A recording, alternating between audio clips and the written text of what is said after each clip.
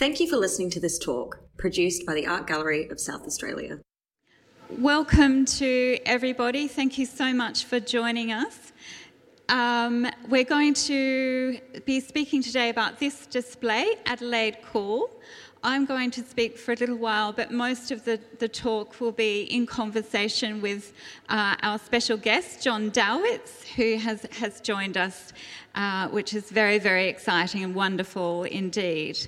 So my name is Tracy Locke. I'm the Curator of Australian Art here at the Art Gallery of South Australia, and I, along with Elle Freak, the Associate Curator, put this exhibition or this display together last year. It is called Adelaide Cool.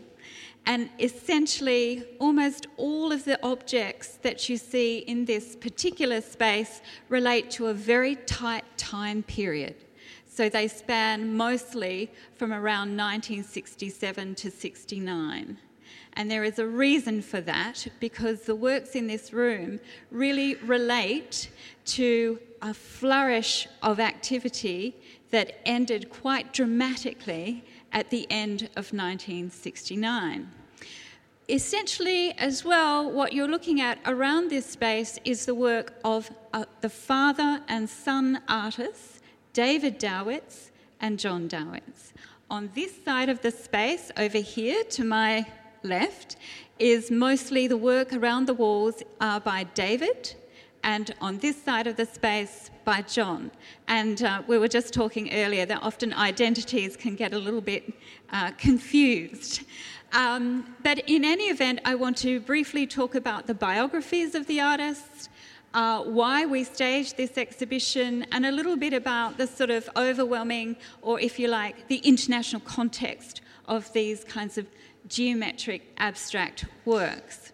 So first of all, with regard to father, David Dowitz, his work over here on this side of the space, David is really regarded as a major figure in South Australian modernism, and he was born in 1914. He passed away in 2003. He studied at the South Australian School of Art, and his career was as a teacher, but also he worked as a painter and a printmaker, but was a renowned jazz musician and jazz composer. And on the screen, just over here in the corner, is a little iPad that's got some images of some of the parties that were staged at David Dowitz's home. And essentially, David Dowitz, with his passion and interest for art and his studies, and he spent many, many years also working as a high school teacher at Adelaide Tech High School, eventually securing work in about 1966 as a lecturer and teacher at the South Australian School of Art. He was really an inspiring and driving force within Adelaide during that period, sort of the 1930s, 1940s and 1950s. And I allude to the images of the parties that were staged at the Dowitz's home at Seacliff here in Adelaide. And, you know, that's kind of fun and it's light-hearted that there were these wonderful parties.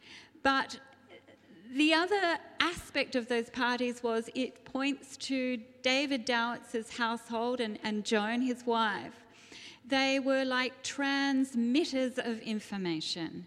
They were travelling quite widely. They had, throughout their lifetime, Joan and the family and David, they travelled overseas 11 times, and they were tapped into the most innovative and the most radical ideas that were occurring not in Adelaide, but around the world. So at those parties and associating with their artist friends, certainly like Ivor Francis and people like Max Harris, very influential, artists like Dora Chapman, Jeff Wilson, and I could go on and on.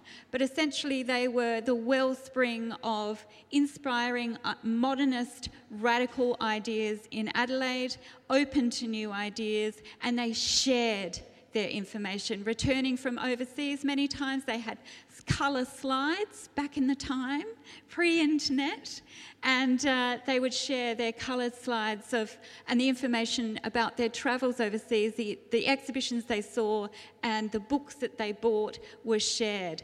And in addition to those travels and sharing of that information, they subscribed with Max Harris at his bookshop, and they subscribed to journals exactly like this, such as L'Oeil, a French journal, and also this one, Studio International. So these were coming directly into Adelaide through Max Harris's bookshop and read and looked at and pored over, in fact, as John described, by artists within Adelaide. So they were receiving, inputting new information from London, Paris and America, and they were sharing that information. So that's kind of a little bit of a sketch of David. He then, of course, John, being part of that milieu, part of that exciting hub at the household, picked up and absorbed many of those ideas and himself pursued a career as a photographer and as an artist and as a designer, and most interestingly and most extensively, the last more than 25 years, John has been working as an archivist. And I might talk about that aspect and the point of that towards the end of the talk, but it's all relevant. That's handy. I might put my notes down. By the way, the Art Gallery of South Australia staged a wonderful retrospective of David Dawitz's works in 1995, and there's a lovely catalogue that's still available that talks about David's work and wonderful illustrations. If anybody's interested, I just wanted to point that out. So the reason we have had this exhibition came about by chance. I received a phone call from John around January, February of last year, ringing up saying, "Tracy, are you aware that 2019 marks 50 years since David Dawitz, John's father, exhibited his wonderful painting, Blue Flash?" And it's like, 50 years, and we both agreed that we really should do something to celebrate that moment. Of course, Blue Flash is a work that's almost never off our walls, and it's behind you here. On that back wall, the pink, red and blue abstract painting, and it's a great gallery favourite, but it had been 50 years. So one thing led to another, and Elle and I went to visit Dora and John Dawitz down on the Fleurieu, and as we were walking around the house, I said to John, "Well, you know, who's this work here, or tell me about this work?" And he said, "Oh no, they're mine. They're my paintings, my abstracts." And I'm like, I had no idea that John had produced this body of work from the 1960s. And in fact, I worked out, John, that your paintings haven't been displayed, in fact, your abstract paintings in Adelaide for about 53 years. So this is it's like a wonderful window into this unknown moment in Adelaide abstraction. So we know of the work of Sydney Ball and Margaret Worth and their relationship to lecturing here in Adelaide and moving on and both being born here. But the works, the hard edge works of David's, I had no idea David had produced so many abstracts, and I had no idea John had even worked as a painter. So it was a wow moment to visit John, I think, and we put the shoulder to the wheel to really bring this story to Adelaide's public and to the notice. So it's kind of been, if you like, a lost story, and it goes to show the incredible power and innovation and that sort of level of exploring geometric abstraction in Adelaide for that time. But again, it ended abruptly, and I'll go into that a little bit later. But we have John here, which is really special. So instead of me sort of continuing at this point, it would be really lovely to perhaps invite John to talk a little bit about his experiences of growing up and what inspired him to become an artist and a painter, and what was that atmosphere like in the Dowitts household. Thank you, Tracy. I'm glad you told me what I had to talk about. I've been wondering for the last 24 hours what we were going to say. I'd like to add to Tracy's comments about my work and its invisibility and its rarity in Adelaide, and to point out that although there's been nothing of my work exhibited in Adelaide for 53 years, these three big paintings here have never been exhibited in Adelaide ever before, not 53, not any years. The last exhibition of paintings I had in Adelaide was in 1965 at Kimber-Nython's gallery, and there's a little orange painting in the glass case there, which is that one, is one of those. So that series of paintings, abstracted landscapes, were the last that I exhibited in Adelaide, and these ones have never been shown before. So it's been great. It was very pleasing for me to have somebody saying that they're actually interested in them. After my artist's talk a month or so ago, early February, I found that I had spoken thinking about my father's work a lot, and at the end of the day, a couple of people came up to me and said, "Well, you didn't talk about your work, or why did you do this? Did you have a philosophy, an idea? Were you working along a direction that you had planned? Did you plan these paintings, or how did they come about?" So I thought that was something that I needed to fill in a little bit. So Tracy has also painted a bit of a picture of the parties and the combination of jazz and art and all the ideas that went around our two houses at Seacliff. The first house was called the Jazz House, and that was in Seacliff. It's still there. And that was where my parents purchased a little bungalow in the late 1930s when they were married, 1938. And I was born in 1941, and I can remember that house. We moved out of it in 1954, but during those my first 13 years, that I remember that house vividly.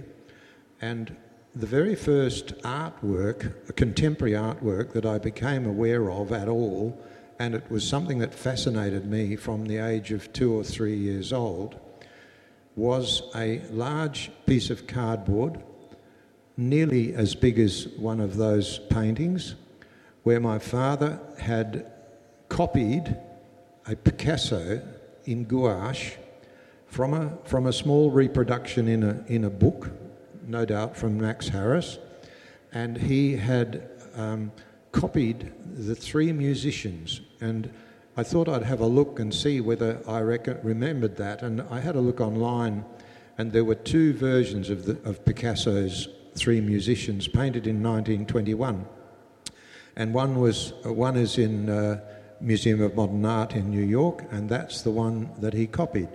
So there was this second-hand piece of cardboard with this very perfect gouache copy of the Picasso above our mantelpiece for all of the first 13 years of my life. And I was fascinated by that. So I really loved abstract art from the age of about 3 or 4. And by the time I was in 10, 11, 12, art was still going on all around me. The Picasso was still up on the wall. This Picasso was a very hard-edged Picasso.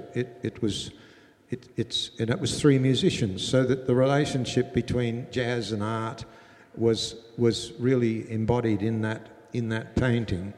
It was one of his Cubist works, a very hard-edged Cubist work of Picasso. So, but by the time I was 10, 11, I was obviously influenced that everybody around me was an artist. We had people coming to visit, John Dowie and Ivor Francis and Douglas Roberts and all the Adelaide artists of the time, and I obviously admired these people, and I needed to do something. So I started painting, but all of those paintings were, those first paintings were quite abstract. We also knew Clement Meadmore from Melbourne, who used to come to visit, and Clement was a solid abstractionist, never did anything else. Many of the other Adelaide artists were figurative, as was my father at the time. But I really was struck by the colour and shape, and I couldn't get my eyes off that Picasso painting. And then so I was doing little designs and little gouache and things with abstract shapes. There are a couple from teenage works in one of these cases here of some little coloured paintings that I did in the 50s. But it was in the 50s, late 50s, that Max Harris started to bring in books to us, and the L'Oeil magazine. And it was in L'Oeil where I first saw paintings from the School of Paris, which were Alfred Manessier, Bazin, Hartung, people whom you never hear of anymore. But during the 50s and 60s, they were very prominent painters. And then you had the School of New York with Clifford Still and all the famous American abstract painters. So these things were coming into our house, firstly through L'Oeil and then later through the Art International and Studio International. And you couldn't help, I was really deeply moved as I opened the pages of this journal that would come in. There'd only be one or two contemporary illustrations in every edition of L'Oeil, which came out, I think it was four times a year. And I sometimes almost cried when I just saw these coloured illustrations, because coloured illustrations were very expensive at the time, and that was an expensive magazine. But Max Harris had impeccable taste and incredible understanding of culture and art, and so he brought in the very best of books. The other one, which was my Bible, was called Art Since 1945. That was published in around 1959. It has no date on it. It's a Thames and Hudson big thick book. I can never forget it. I've still got it, that copy. And through my father's personal library, I've still got Art Since 1945. And that broadened what L'Oeil had started me, because that brought in America and Germany and Italy and all these other places who were doing abstract art. And I can just see the brush strokes, I could see the hard edges, the soft edges, and Mark Rothko and people like that I'd never heard of before. And they literally did make me cry. So I didn't have any plan at all. It was just driven. I was driven to say, well, why aren't I want to do these things too. Because as I was doing them, I was sort of feeling the same as I was feeling when I read the things in the book. So I didn't sit down and say, I'm going to paint a triangle today, or a square, or a circle. I just got out brushes and I just got out pieces of paper and I stuck them onto each other and I did things. And quite often I wouldn't have any idea what was going to happen until the next day or the day after. And then quite often after a couple of days I'd decide, no, that isn't as good as a Hans Hartung at all. It's not anywhere near as good as an Alfred Manessier. I'm going to do something else. So but we didn't have any money, didn't have any space. So I would just paint white over it again and start something else and keep doing it. And when I got to a point where I've really felt that I loved that one, and I'd have it standing up, my father would come around and he'd say, "Oh, that's a good one," or he'd say, "Oh, you can get rid of that one," and and I'd do the same to him. I'd be 14 and I'd go and say, "Oh, that's not very good," and so we had this lovely. It was a great relationship because he was a teacher and he respected his students as much as they respected him. So his secondary school students and his art school students became great friends and for life, and good teachers do that. I was always treated exactly the same as any other member of anybody else who visited our house. I was treated the same as Ivor, and Ivor Francis would say the same things to me. Do I like, what did I think of that painting? Did I think it was okay? And so that was it was an incredible life at the time, and it was an inspiring sort of atmosphere to be working in. But going back to that answer, that question that I got at the end of last talk, did you have a plan for these things? Did you set them out and plan them? The answer is absolutely not. That I never knew what I would be heading for in the next year. I would just try something out and I would like it, and then I'd say I'll do some more of those, and that then becomes an exhibition. So if you look in the glass cases here, you'll see a lot of little colour sketches. And I mean, these were just done not with the idea necessarily that they were going to be a big one. They were just me trying out colours, seeing what sort of an emotional response those colours gave me.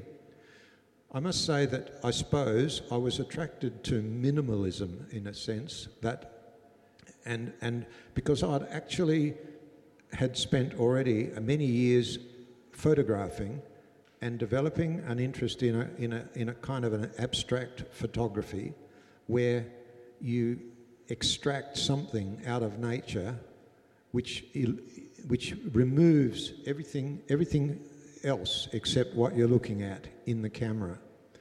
And I became more and more attracted to seeing things in the camera and capturing them at that second, where if you looked somewhere else, you wouldn't see it.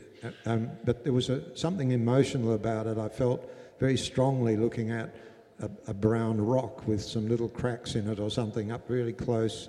And I felt the same about that as I did when I looked at an Alfred Manessier painting or Antonio Tapies from Spain. And when you look at some of those people's works, they do look like little close-ups of nature, and these things went hand in hand with me. So when I actually came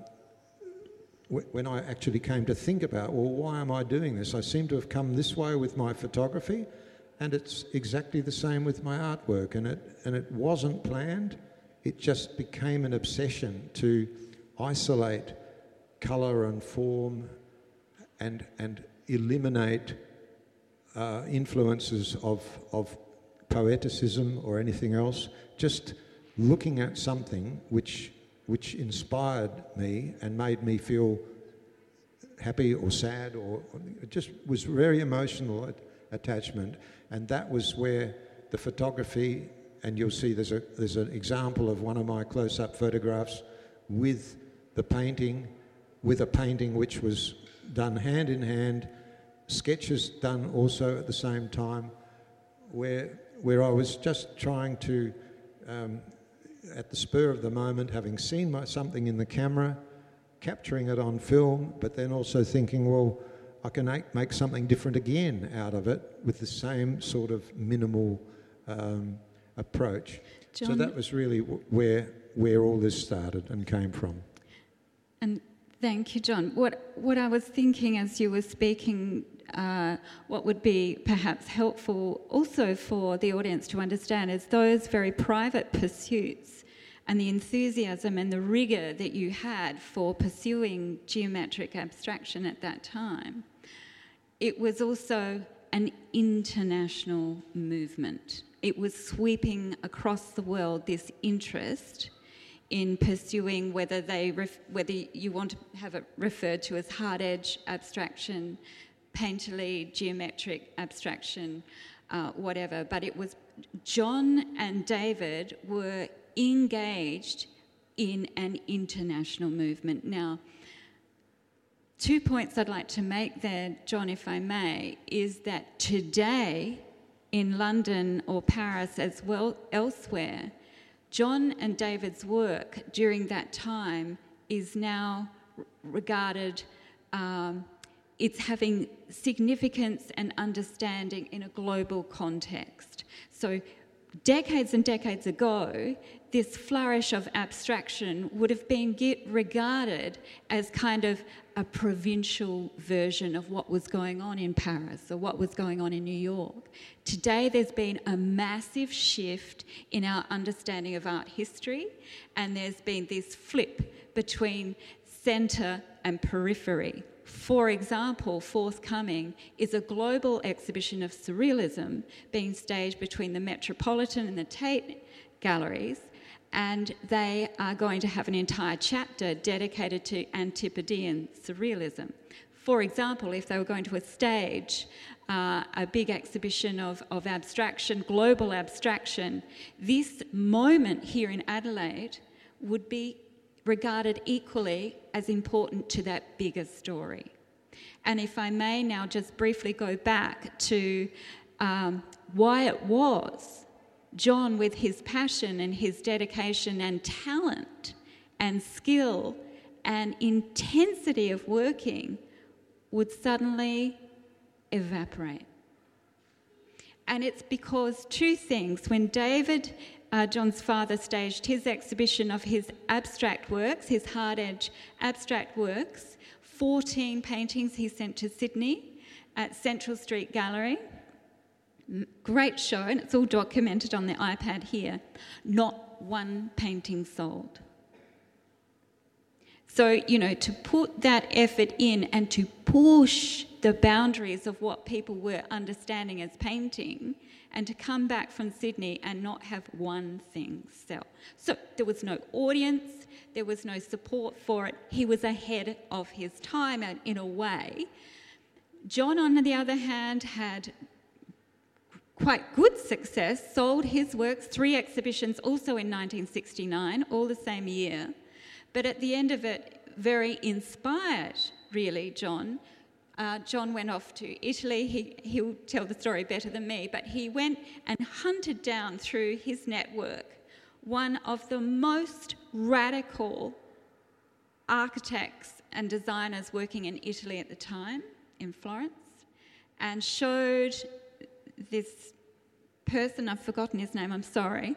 Cristiano Tiraldo di Francia from Superstudio in Florence. Yeah. So flipping through the portfolio, the answer was, well, yeah, your work's fantastic, but why bother? Why do it?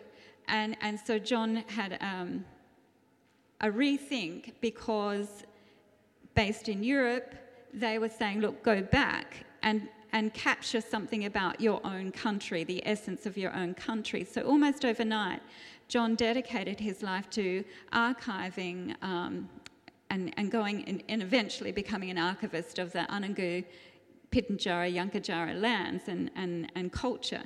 So that's fine. But John, in doing that, abandoning his painting practice, also links into a wider debate that was happening and circling around the world about that was this great shift into flight from the object, which Donald Brooke was talking about, certainly in Sydney. There are a lot of debates. We had Clement Greenberg, the celebrity critic, flew into Sydney and he delivered a lecture at the Power Institute all about geometric abstraction, and in doing so, coming out from America, legitimised this hard-edge painting practice, but in the same lecture he also indicated that moment was over.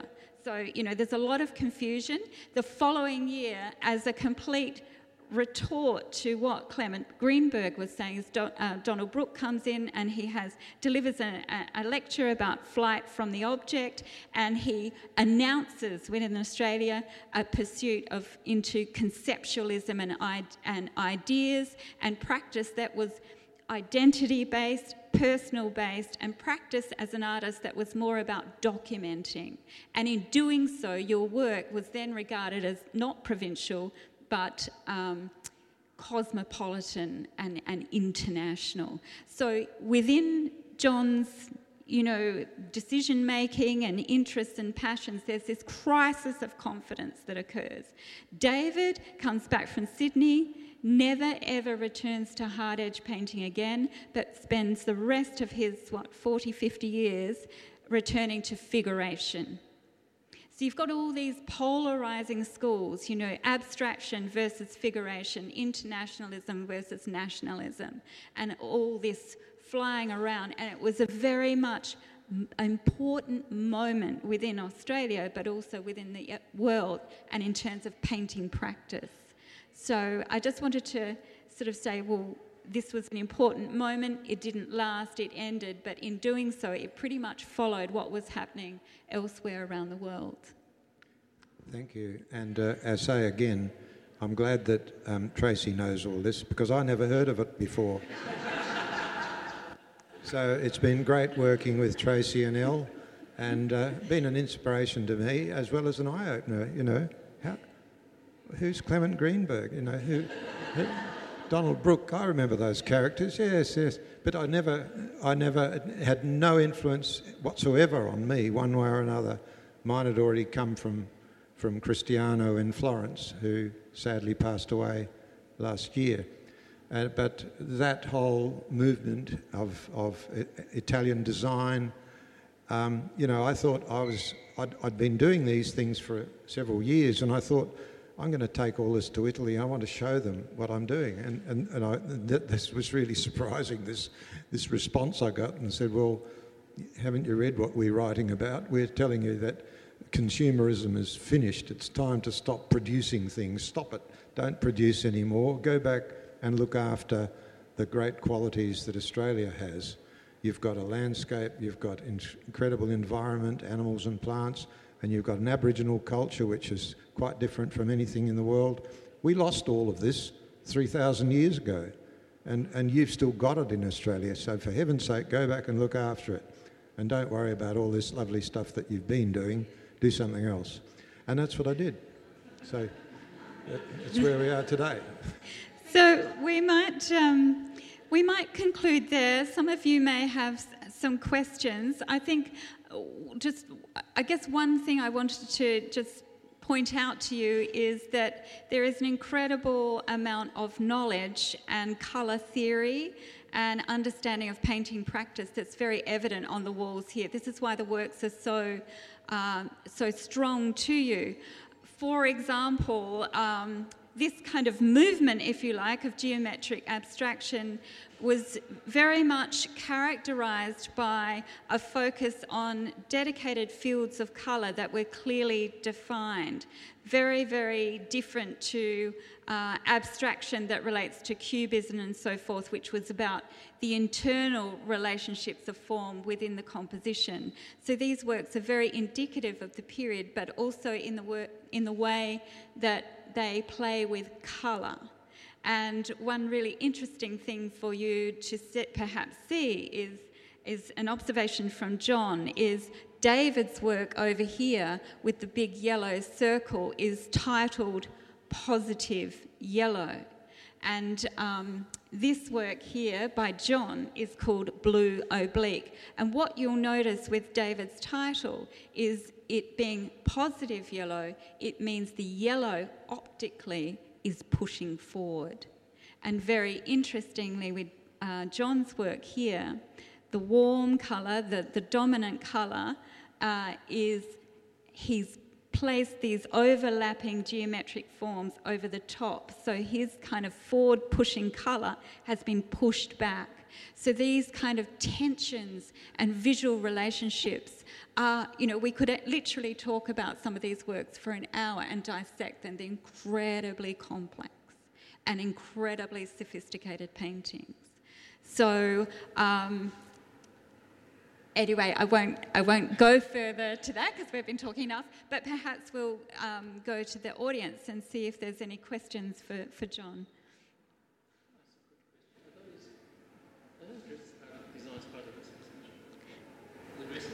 We glossed over the dresses a bit.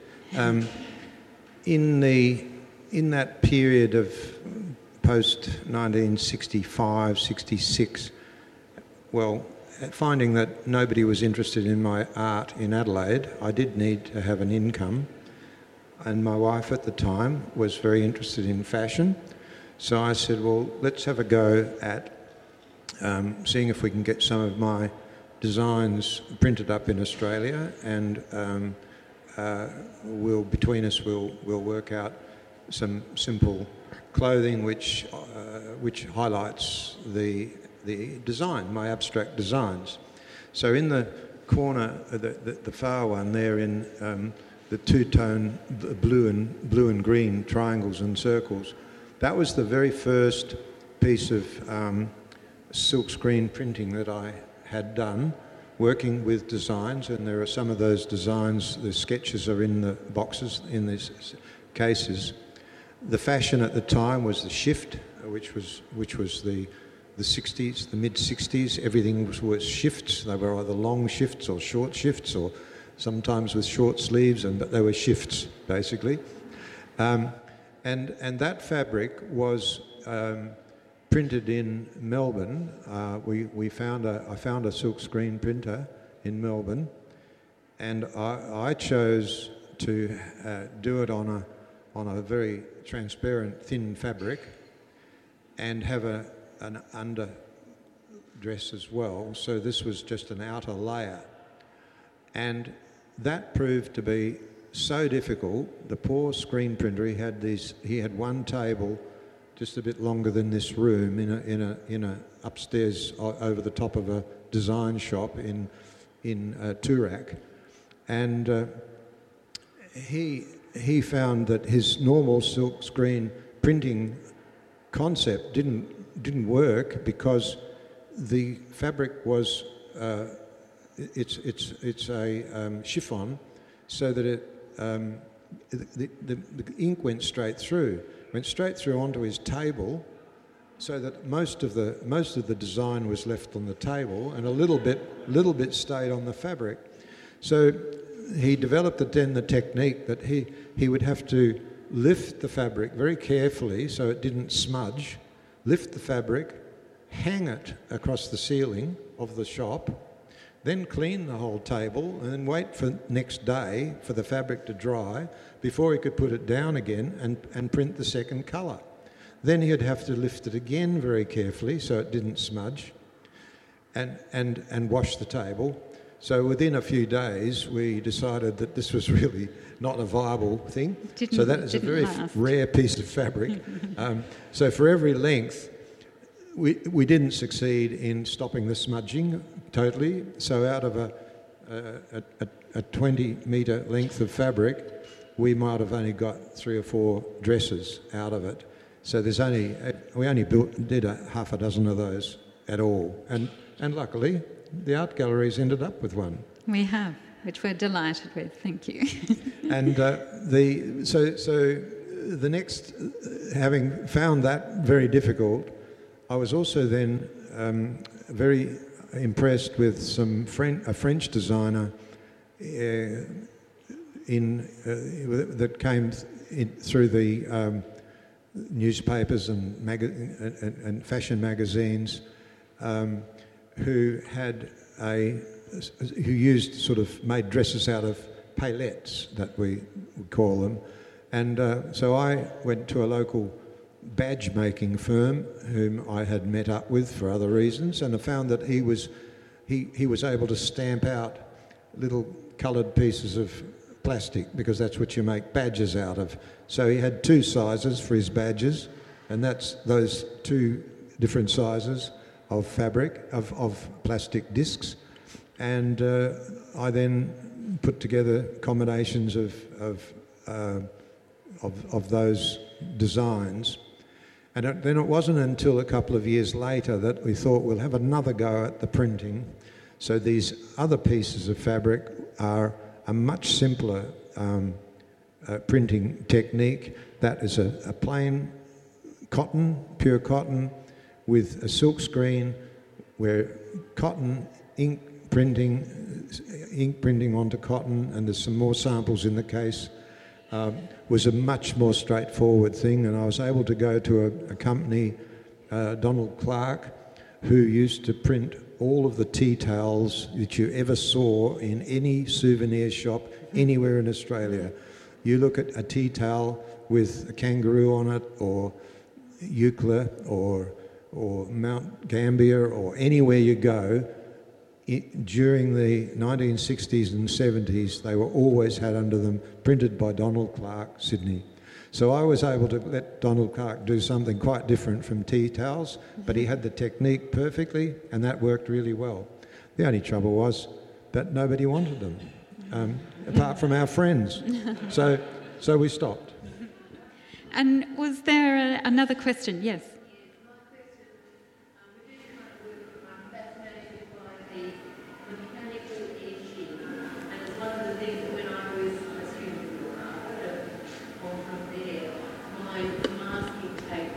Always a disaster, and I could never afford enough masking tape to really be what's on there. And I'm wondering whether, because masking tape is absolutely key to the way to go with this work, but are there other steps or ways for the reviewers to get those very sharp edges? I went back into the branches. Am I allowed to reveal trade secrets? Go right ahead, now's the moment. The masking tape, my father was the first one out of us to try the masking tape.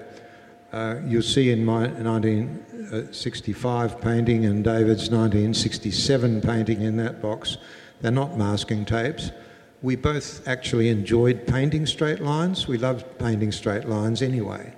But he then saw that other international artists were using masking tape. Sid Ball was using masking tape. So we had people around us who were well pioneering masking tape. And we then had to solve that problem. The problem with the masking tape is that you always had one colour on first, and then you would put the masking tape, and you would then put your second colour. But masking tape, canvas is Ripley, and masking tape is paper, and you can't actually get 100% seal. So it means that when you come and put the second colour on, the first great painting you do, all underneath the masking tape, the second colour is crept in, smeared in underneath, attracted by the little grooves in the masking tape and the canvas. So we then